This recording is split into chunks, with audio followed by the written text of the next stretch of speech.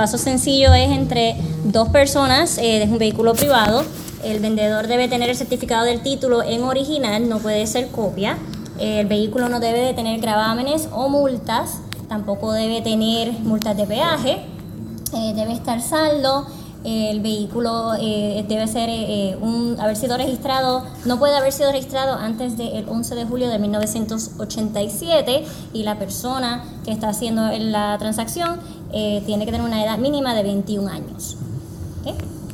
De nuevo, los criterios específicos de elegibilidad es el tipo de vehículo, es un vehículo privado, por eso pues es un traspaso sencillo.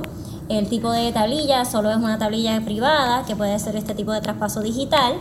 De nuevo, no puede tener peajes pendientes a pago, tampoco puede tener un plan de pago activo.